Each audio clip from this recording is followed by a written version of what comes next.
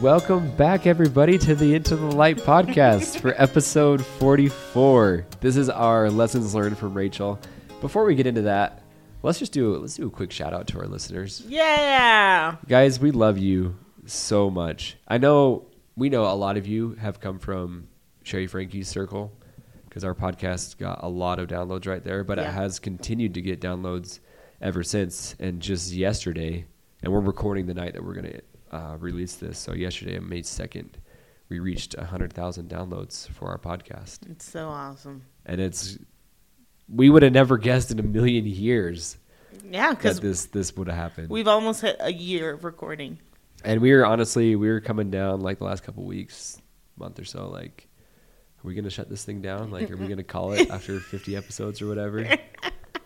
And then everything kind of got crazy. So we really, really appreciate every one of you that listens. And we hope that you get something out of it each and every week and are able to share it with people that you feel like are in need. Yeah. And if you're a member, non-member, I think all of these things that we talk about are applicable. If you don't believe in Jesus, if you don't believe in God, you can believe in a higher power or somebody beyond you. And I think you can apply whatever principles we talk about to that. But we love our Savior, and we know He is the way and the truth and the light. And all these problems that we talk about on like the different stories that we tell on this podcast, like they're so practical. Like you hear this one instance of it, but I'm sure you know of other people that have gone through something very similar. For sure. And I think it's just navigating the process, the trial, Yeah. How do I need to do it? How do I get hope? I think any of those questions that you have, if you're currently going through it, our people that we have on can give great insight to that. So thank you for listening. Seriously. Bottom line is we're so grateful for all of you listeners. And if you feel like you've got something out of it, we'd always appreciate a review. Yes. Or shoot us a DM on Instagram, whatever it might be. Also, update on Instagram. We're going to get that going a little bit better because we know we've been slacking. Yes, we have. We're busy college students and summer's coming, so we should have more time. Yeah, we're going to get going on some better content there. Anyways, let's dive into what we learned from Rachel. Do you want to start us off, Bray? Yes, Rachel is so dope, and I think Rachel's one of the coolest people ever. She's like... Why? Like, I just look at her. I'm like, why are you so happy all the time? Like, you always have a smile on her face. And obviously, we know that's not the truth from her podcast, but she just emulates it. And I think that comes from her relationship with Christ. And we talked about this a lot before. I'm going to reiterate it again, though. He's very much a reality. He's not just this idea or thought to Rachel or this person that she reads about in the scriptures. Very much somebody that she walks with every day.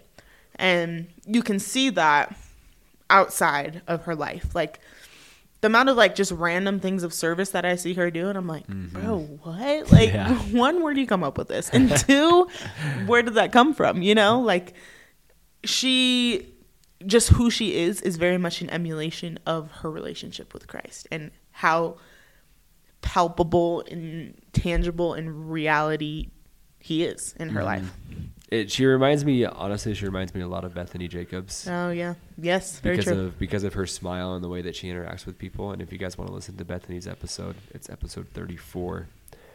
And very much like how, and I always think this, and I don't know if this is just a rumor that I heard, but I've always heard like the 12 and the prophet and stuff, like they have this crazy intense relationship with Christ. Yeah. And like they are witnesses of him. And like if he were to talk to anybody on the earth physically, he'd talk to them. And I think it's just so cool to be able to have just a little bit of that relationship with him, and it shows. It very shows. Like, we know that people like Rachel and Bethany, they aren't happy all the time, but the way that Rachel interacts with people is just like an inspiration to me. Like, her relationship with Christ carries over to her relationships with her friends and family and even random people that she sees all the time, and the way that she interacts with them, compliments them, and just tries to make them feel better about their day. Yeah. What Christ would do. Second point that we didn't talk about, but I'm bringing it up now. when me and Aaron first wanted to interview Rachel, she gave this awesome talk about children. And in the Bible, it talks a lot about being like little children. And I think Rachel's a nanny.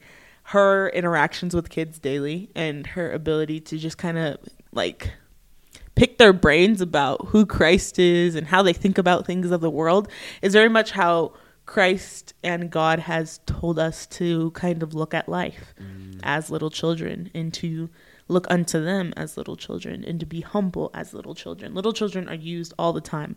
And that's something that Rachel's taught me. Not even from the episode, but just her in general. And it's okay to be excited about life. Yes. There was one. We don't need to be depressed adults that have all these problems.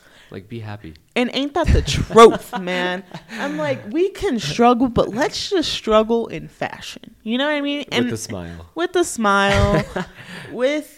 It's not going to be great, but let's just pull the great out of everything. Yeah, I'm talking as much to myself as I am to anybody else. Facts. Like, I definitely struggle with that at times. Actually, facts.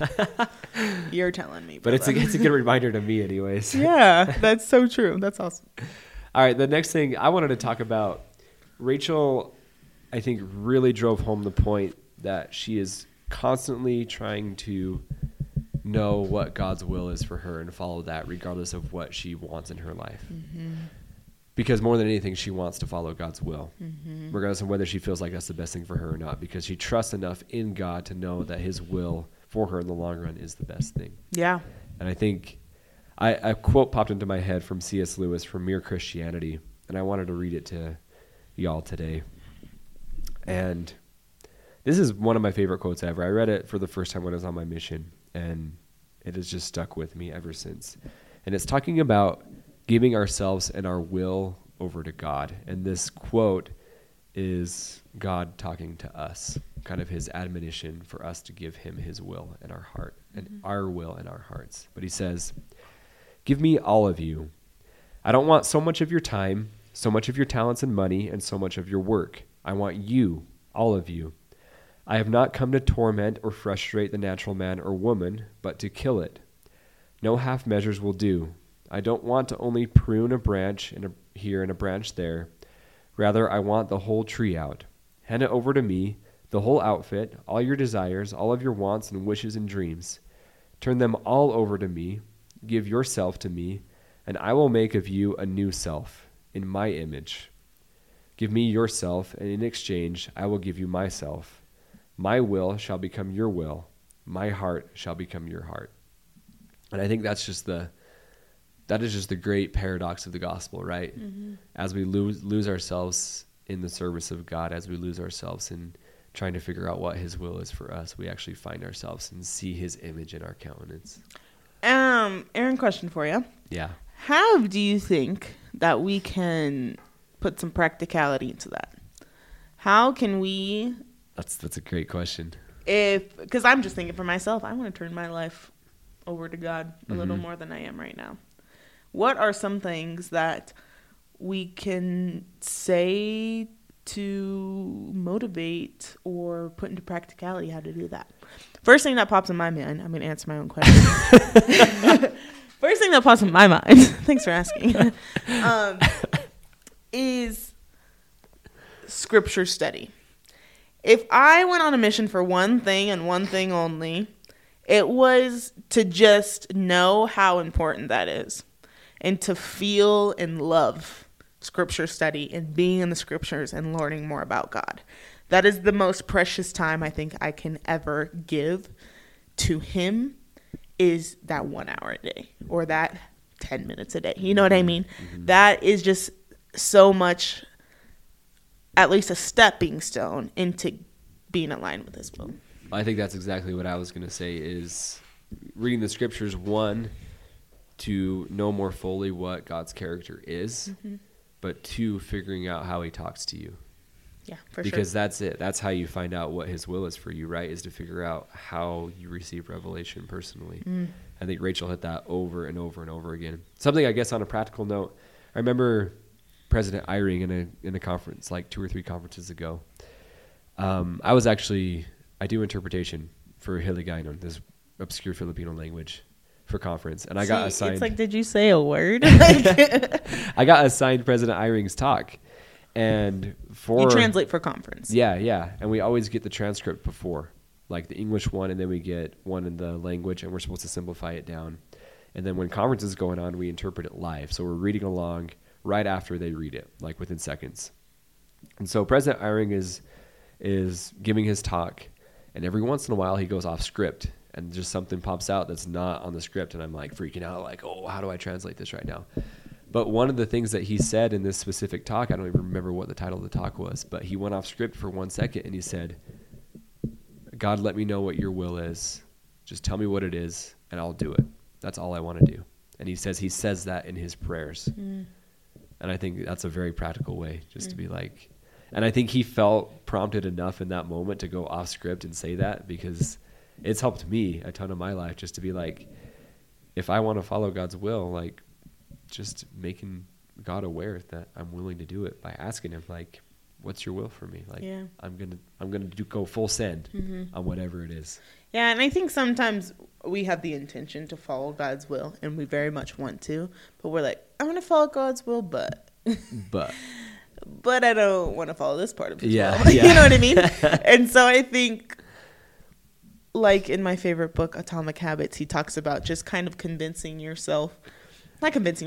saying things of what you actually want to do, and it will soon to become a reality. And it's not lying to yourself, but it's more of putting out that good energy of what you want to accomplish and putting it in reality so that somebody like God can hear it and can be there for you in the times that you're like, I'm sorry, God, I'm leaving you. You know what I mean? I love it. And I think it just goes back to what C.S. Lewis said, right? Yeah. He wants all of us. Like a half measure is not going to do. Yeah. Like we gotta strive and get to that point where we're able to turn ourselves completely over to him, and then our spiritual horizons will be limitless. That's beautiful. Another thing I think that would put into practicality, answering my own question again, Aaron talks a ton about it, but self-discipline.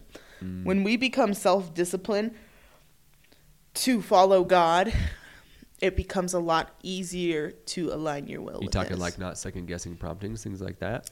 I would say, yeah, sure. I would say self-discipline in the part of like just resisting temptation, one, and resisting like things that you know that are bad for you but you want. Oh, I see. You know what I mean? Yeah. Like, this is a stupid example, but junk food.